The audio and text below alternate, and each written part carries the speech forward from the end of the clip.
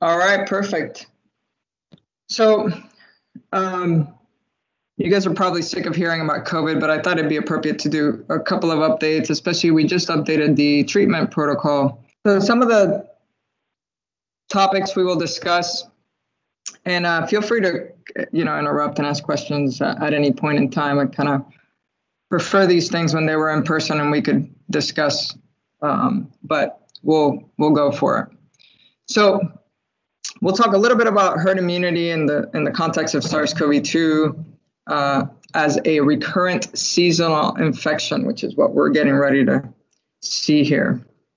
We'll touch a little bit on vaccine inequality and how all of these things are linked, viral variants and vaccine efficacy, and then just a couple of slides on animal reservoirs and these recurrent spillover events or the potential for them.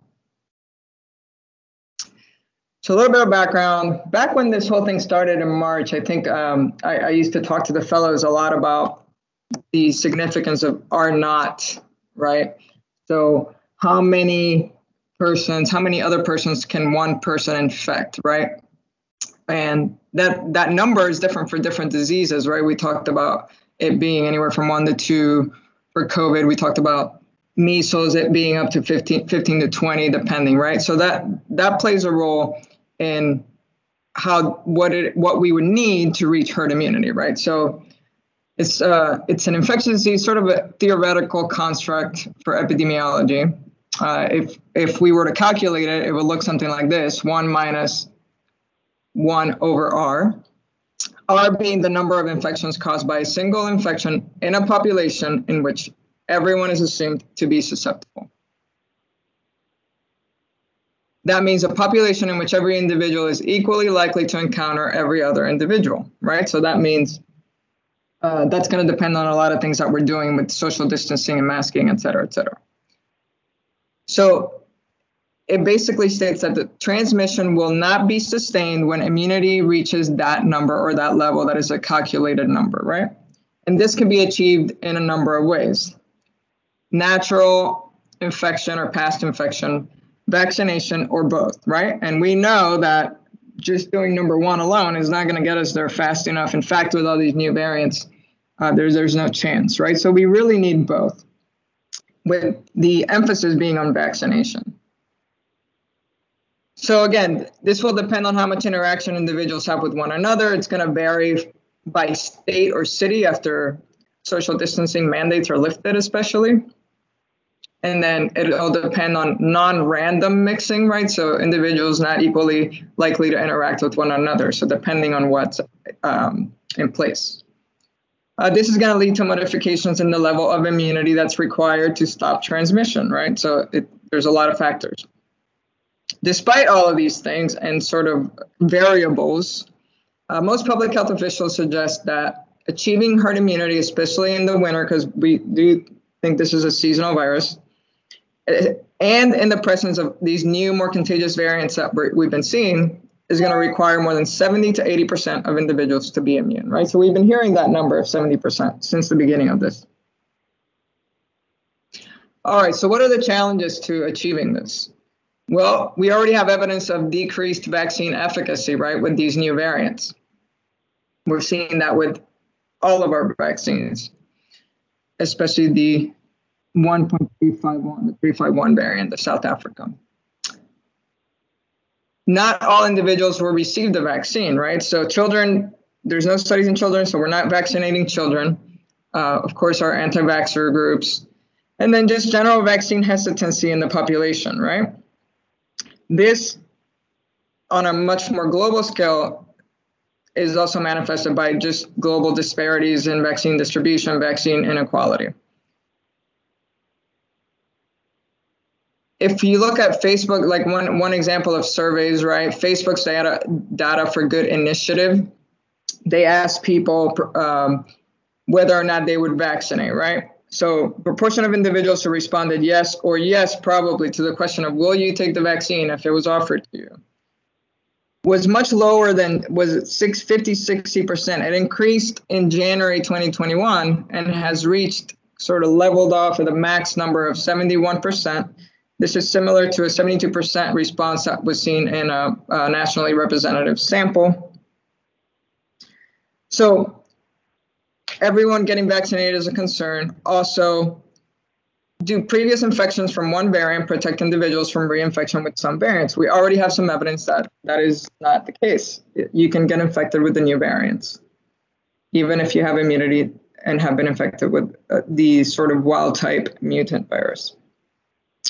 In fact, we have evidence already from some of these vaccine companies. Novavax, for example, has a phase 2b clinical trial in South Africa, and this showed that COVID-19 incidence rate for this B1351 in the placebo group was 3.9%, both among individuals with COVID-19 seropositivity and those who were COVID-19 seronegative, right? So it was the same, the incidence rate of this new variant was the same in both people that had COVID before and people who had never had COVID.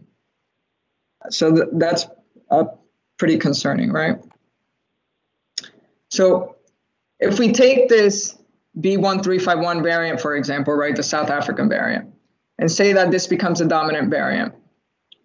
So the aggregate effectiveness of vaccines for preventing B1351 transmission in the US could be only as low as 50%, right? So based on current effectiveness of 90%, 90 to 95% that we have to prevent symptomatic disease, multiplied by 20% reduction in efficacy for preventing infection compared to symptomatic disease, and assuming an average reduction in efficacy for this new variant of 33%, right? So that decreases to 50%. That's pretty impressive, right?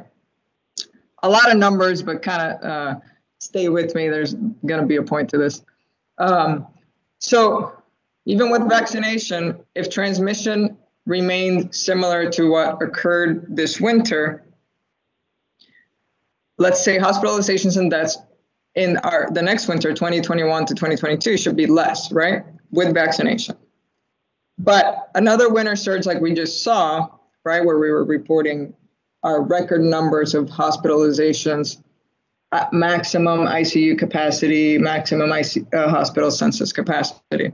This is going to depend on behavior just as well.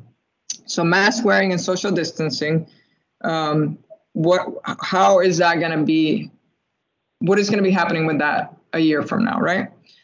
So far through mask wearing and social distancing, before the vaccines came along, an estimated 19% of US residents have been infected so far. So what are the challenges for next winter, a year from now? Maintaining these social distancing mandates, right?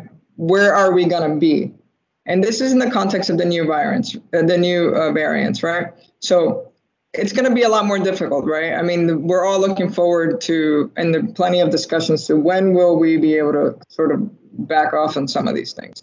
There's certainly public fatigue that's been happening. That's nothing new. It's been happening for a while. And then the potential lasting effect on the economy and what's happened to the economy, that's another challenge to whether we're going to maintain sort of these additional barriers of protection, right? So if new variants continue to appear, the winter surges may become the norm. All right, so let's talk about all these things that are the so-called challenges, right? So let's start with global vaccine inequality. So just an idea of what's happening in the US. As of March 15th, this is March 15th, 16th, this is what it looked like, right? This is the number of doses administered by day in the US. On a single day on March 13th, we administered 4,575,496 doses, right? You can see here what our 7-day average has been. So at this rate, if you look at the picture on the right, that was a week ago what our predictions were. So if the country maintains its current pace of vaccinating people, about half of the total population will be vaccinated by when, right? And then, so this is half of the population.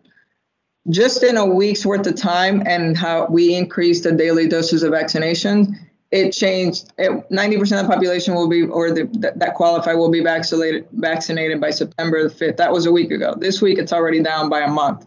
So we would achieve that 90% by August 7th. All right.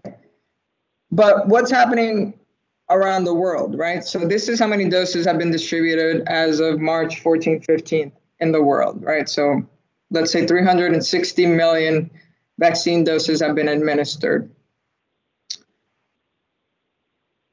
But what does that look like for the world, right? So it actually looks a little bit more like this.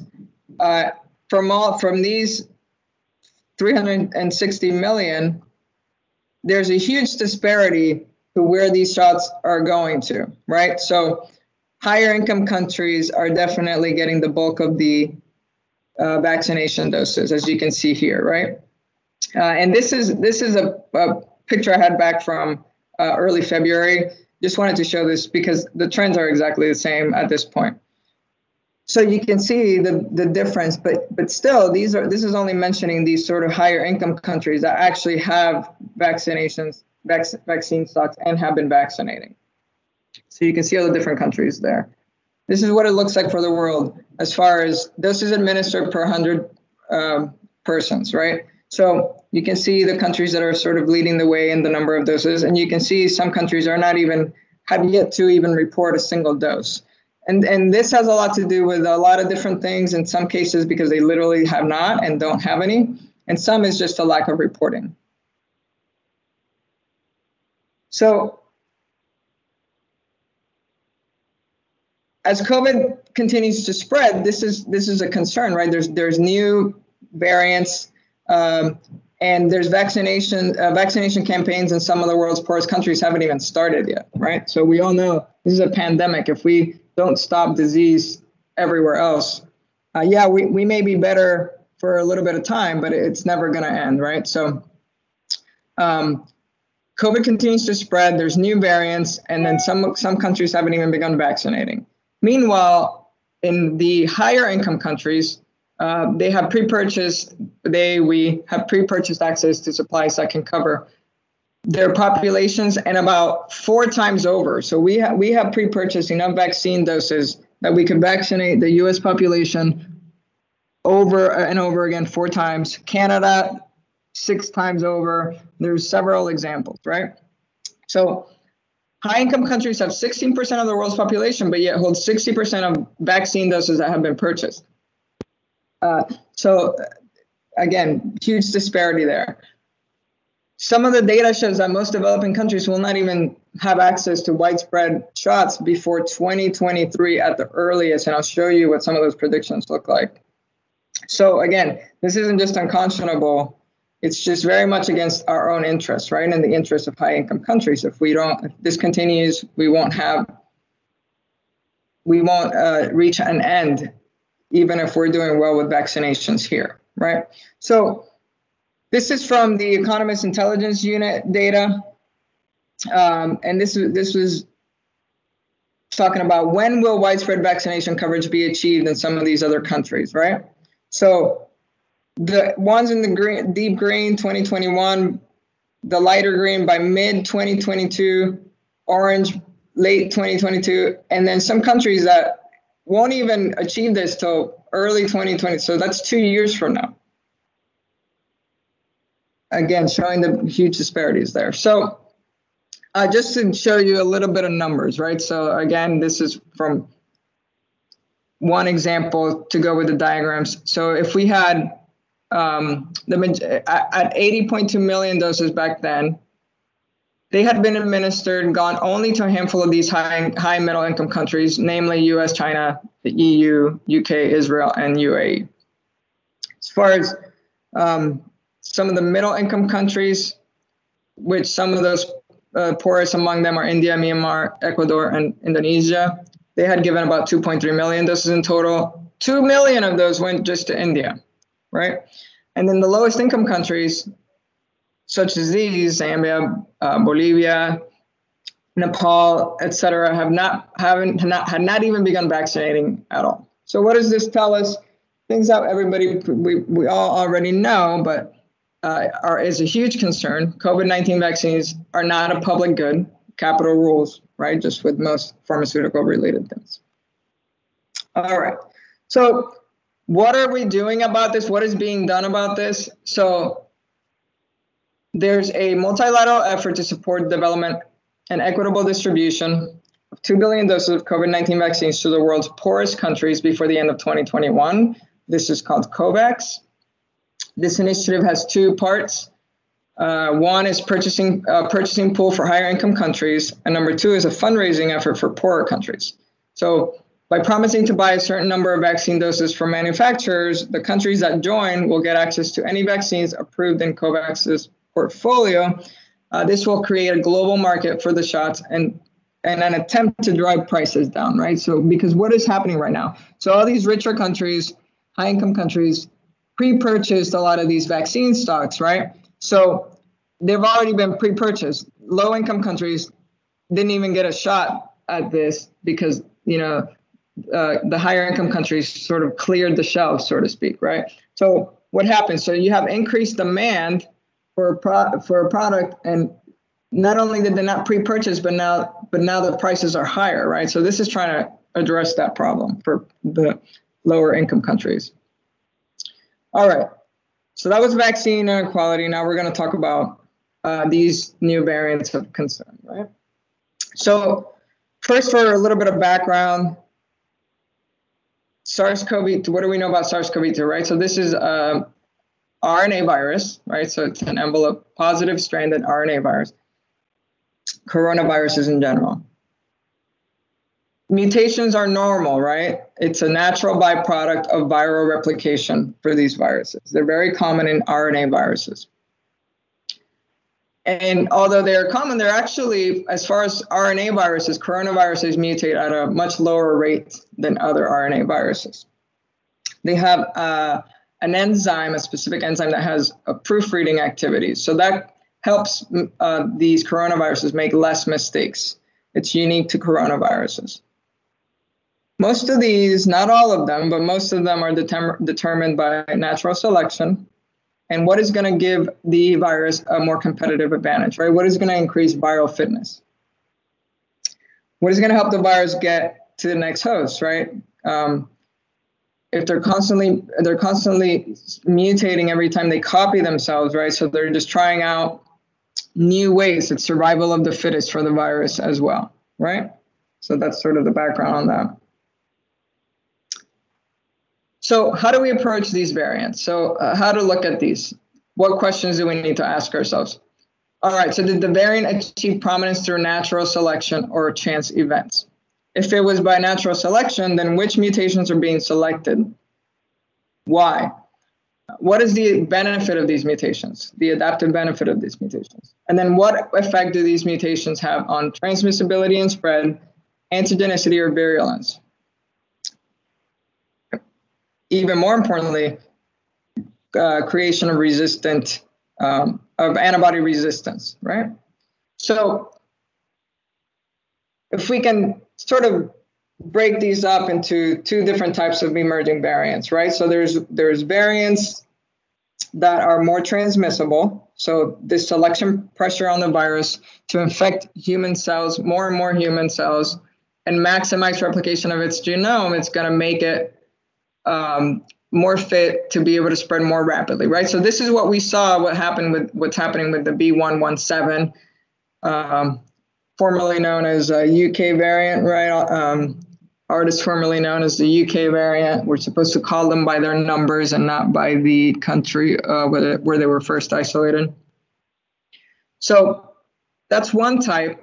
And then you have the antibody resistant variants. So this could obviously affect efficacy of some vaccines. They appear to be less frequent, but obviously more of a concern. Or you can have both, right? You can have a B117 that then can acquire mutations that can make it look more like the 351 and the P1, right? All right, so some theories as to what is happening here. So we talked about natural selection and obvious things, especially if you have high incidence in a population and you're giving the virus multiple ways to keep itself alive in the population, that gives it a chance for more of these mutations that then lead to higher changes that have more of an effect and in turn become variants, right? So what are some of what could be happening here? What are some things that could be happening? All right. So for antibody-resistant variants, so are these neutralizing antibodies induced by infection or vaccination, right? So one way to look at this is, and this is going to tie in with why we stick to specific schedules for our vaccines, right? So if the virus is coming to infect you, for example, and you have already received both doses of your vaccine, and it's been 2 weeks from when you got your second dose of your vaccine, let's say, so you're giving it the strongest chance, the strongest neutralizing antibody response that the virus could see, right? So this could happen either because you got your 2 doses and you're past the time, or a person that was infected that has already received at least 1 dose, or sort of booster, so to speak, right? Those are the people that are going to have your strongest neutralizing antibody responses. So the virus is going to see those people, and it's going to have no chance, and viral replication is going to be suppressed, and good, we move on. Then at the bottom are going to be persons with a weak response, right? So this means somebody who has not been vaccinated and has never been infected with COVID, right? So they have nothing. So the virus comes in, sees this, I have no pressure to do anything, this is too easy, I move on. Nothing, there's no pressure to make any changes in arguably in these top 2. But what about an intermediate response, right? What about persons that are in between? So they've gotten their first vaccine dose, they've never been infected with COVID, they've gotten their first vaccine dose, they're still waiting to get that second dose, right? So you're somewhere in the middle. So your neutralizing antibody response is not yet at that 90-95%. So these are the people that you can make an argument for, this is danger zone, right? The virus sees this and sees, oh, well, there's something going on here. I need to make some changes, adapt, do something different, and change to be able to kind of evolve and continue to replicate itself, right? This has also been seen, and there's case reports of this being seen with quote unquote chronic infection. What does that mean? That means somebody who is severely immunosuppressed, whose viral replication continues and continues, and you guys have seen these in the hospital, nonstop, persistent viral replication because they can't neutralize because they're so severely immunosuppressed. In these cases, you can also see this sort of situation where the virus then finds itself sort of evolving and creating ways to escape in order to be able to replicate, right? So a combination of high virus replication within an individual and suboptimal level of neutralizing antibody is sort of this recipe for why resistant viruses may emerge, right? So we talked about the first bullet point here, the concept. So how does this apply to our vaccine strategies, right? So I wanted to kind of give a background on this because there's been a lot of discussion, and we get asked all the time about whether, oh, this patient had their first dose, but now they're going for surgery. Can we delay their second dose? Or now this is happening. Can we delay their second dose? Right. So, and even there's countries like the UK, for example, that are experimenting with extending the dosing intervals, right, in an attempt to try to vaccinate with the first dose more of their population, kind of extending that dosing interval. So if you think back on what I just mentioned, the argument against is, well, no, that's probably not a good idea. This could be a good reason for why we may be creating these antibody-resistant variants, and why they may be this concept of viral escape, right? So you're not really fully protected after the first dose. It's only after your second dose that you have that really strong neutralizing antibody response, right? So I think I drove that point home already. So, right, so 2-dose sera can better cope with not just the wild type and B117, but even the more resistant viruses. At least you give it a better chance, right? So that a reduction in immunity, if you see that more resistant virus, but you started at that 90-95%, maybe that reduction can be a little better tolerated, and we can at least keep people out of the hospital, right? So bottom line is stick to the FDA-approved schedule. Makes sense, but we do get a lot of questions, and this is kind of a way to make it more tangible. So the sooner that each person receives a stronger protection conferred by, in a 2-dose type of vaccine, obviously, then that's better both for that individual and for the population at large. And why are we, at this point, there's a lot of, right, some states are backing off. They're backing off of mask mandates and social distancing. Let's try not to do all this and get into these vaccine experiments or backing off of social distancing when we're just finally starting to see trends down in cases, hospitalizations, deaths, etc. So let's not act too prematurely is the point here. All right. So just to mention a little bit more about these variants, we'll start with the B117, which was the one originally identified in the UK in Kent, as we mentioned before. So it's been detected in over 90 countries. If we talk about the US, it has reached at least 46 states. Again, take all this with a grain of salt.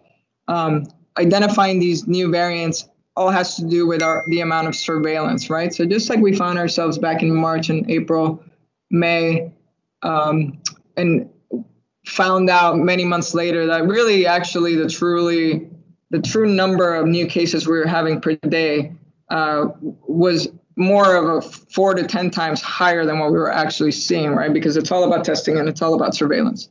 So, but let's take this B117. So this is predicted to be the predominant source of all infections in the US by now, right? We're in March. So 30 to 50% more infectious than other variants in circulation today, likely to be more deadly based on some of the early studies. Seems to be doubling every 10 days in the US. Testing suggests the vaccines still work well against it, so that's one positive thing. So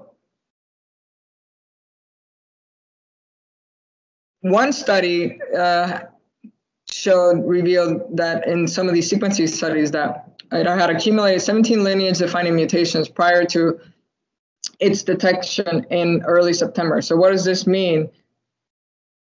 This virus has been evolving for probably a very long time, and maybe some of those concepts we just mentioned about chronically infected hosts or suboptimal hosts. All right, then the B1351 lineage, right? So this is the one that was first identified in South Africa in December. And this one's a little bit more concerning, right? Because there's already clinical trials of vaccines that are showing it offers less protection. We already talked about that a little bit. And not just that, but that people that have been infected with the wild type Wuhan or some of the others earlier variants are not protected by this, right? So may not be able to sort of fend off if they get infected with this new variant. It's been detected in at least 15 states, and you can see that distribution here. So Florida, we have all of them in Florida. All right, so a little bit more about this B1351 variant. We already have studies, like I mentioned. It's found to be partially resistant to neutralizing antibodies induced by 2 doses of both Pfizer and Moderna and Novavax vaccines. So there's already studies here. At least two reports have shown that a single dose Pfizer vaccine could not neutralize B1351 at all. Studies with AstraZeneca, the adenovirus vaccine, already showed to be ineffective at protecting against this strain. It even showed infection in the vaccine, and the placebo group was essentially the same. And in neutralizing antibody studies showed that it had a very low activity. Same thing with the J&J. So also lack of efficacy in South Africa due to this variant strains. These are some of the studies if you want to look at them later. All right, and then finally, the P1 strain, P1 lineage, first identified in Brazil, right? So it was first reported in Japan, but it was somebody from Brazil. Emerged in late 2020 in Manaus and became the predominant variant in that area and other South American cities. So this is looks more like the B1351, some of the same mutations in the spike protein, and again, same concepts about it being able to potentially overcome immunity developed after other wild type variants. And again, as you see here, at least detected in at least 7 states, Florida also being one of them. I'll skip through that. Okay, so now towards sort of some of the final concepts here. Just wanted to talk about this. The WHO just recently published this article, March 15th, pointing to these wildlife farms as wildlife farms in southern China as a likely source of where this all started, right? So this is talking about a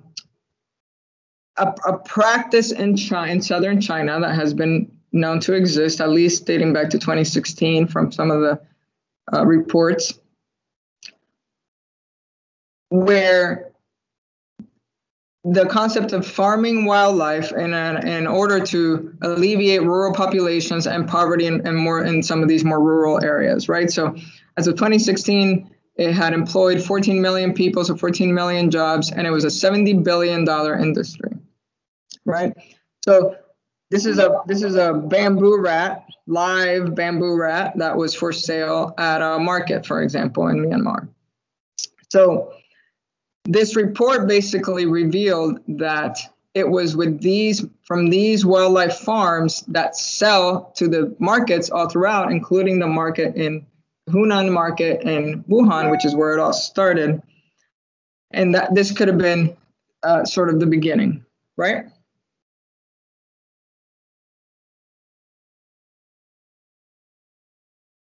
These farms were supplying vendors at the Hunan Seafood Market in Wuhan, where this early outbreak of COVID-19 occurred, right? That's where we started seeing.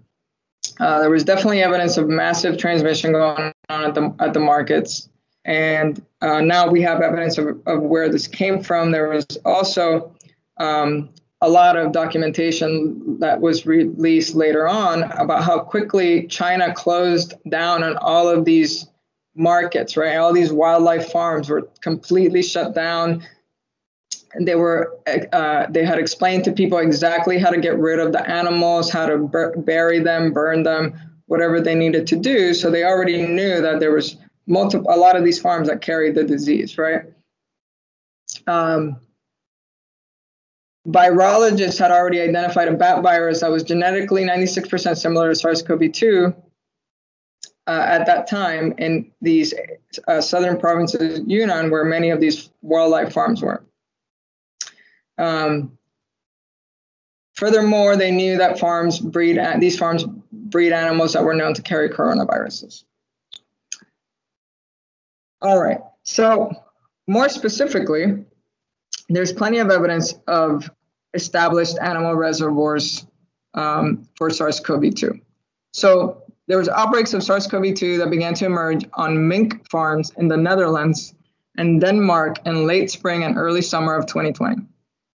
Genomic and epidemiologic investigation of one of these earlier outbreaks in the Netherlands demonstrated that there was evidence of human to mink, mink to mink, and mink to human transmission. In November of 2020, Danish authorities reported 214 cases of human coronavirus disease associated with these mink farms. Many of these SARS-CoV-2 sequences from the Netherlands and Danish outbreaks had this Y453F mutation in the receptor binding domain of the spike protein, which might mediate increased binding affinity for mink ACE2, right? So they use the same receptor to enter the cell. And then this apparent adaptation of SARS-CoV-2 to the minks is obviously concerning, right? Because if the virus continues to evolve and we have an animal reservoir, this could lead to potential recurrent spillover events, right? So it's one thing if we try to control disease in humans and we reduce the number of human cases. It's another if we continuously have these animal reservoirs and that risk for spillover events. All right, so what are some of the vaccine strategies to kind of account for all of this, trying to do battle some of these new variants? So there are already ongoing trials and ongoing companies are redesigning vaccines to deal with some of these new variants, right? So what do you do? What are some of the strategies? So for mRNA vaccines, seems fairly straightforward, right? You just change the code you change the code, right, for the mRNA to address the new changes in the spike protein. Of course, then we get into an issue of mass production again and distribution, but they're certainly on their way, where you can envision Pfizer and Moderna giving a third dose of a vaccine to all of us, addressing some of these newer strains. Some other vaccine strategies being studied are, for example, a second dose of a J&J vaccine that could overcome any of the limitations of the one dose, right? This has already been shown on animal studies. So there's randomized controlled trials testing this 2-dose J&J option. They're in progress, but obviously months away from completion. I already talked about a third dose of the mRNA vaccines. There's also discussion about combining different vaccines, right? So if the 2-dose adenovirus vaccines are not getting to exactly where we want them to be, maybe combining a protein vaccine as a booster for an adenovirus vaccine or something along those lines, maybe in an attempt to overcome any potential problems with anti-vector immunity, right? And some of these are already ongoing, like I said.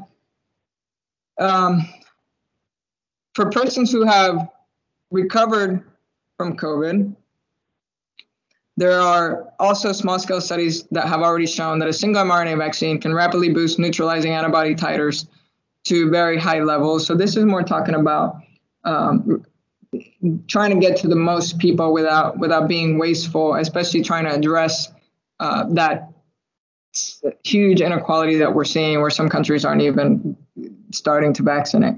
So maybe in persons that have already had COVID, maybe all you need is a single dose of a vaccine. That could really save a lot of doses, right? So as an example, taking the US, 30 million people in the US who have had COVID, this could potentially save tens of millions of vaccine doses, right? And this is something that the French government has already started doing. From some of the what I was reading, it looks more like it's going to be more of a logistic challenge to try to track all these people and see who's had disease, et cetera, but certainly something to consider. And then this is just kind of mentioning some of the studies that I already alluded to that are already going on. Studies from Pfizer and BioNTech in South Africa have already shown that vaccine efficacy is significantly decreased with these new variants, especially the B.1.351. Moderna is already starting to test a new vaccine, again, changing the code to this, specific to this 351. And because studies have shown already anywhere from 6-fold to 10-fold decrease in titers when seeing these new variant strains, especially the 351.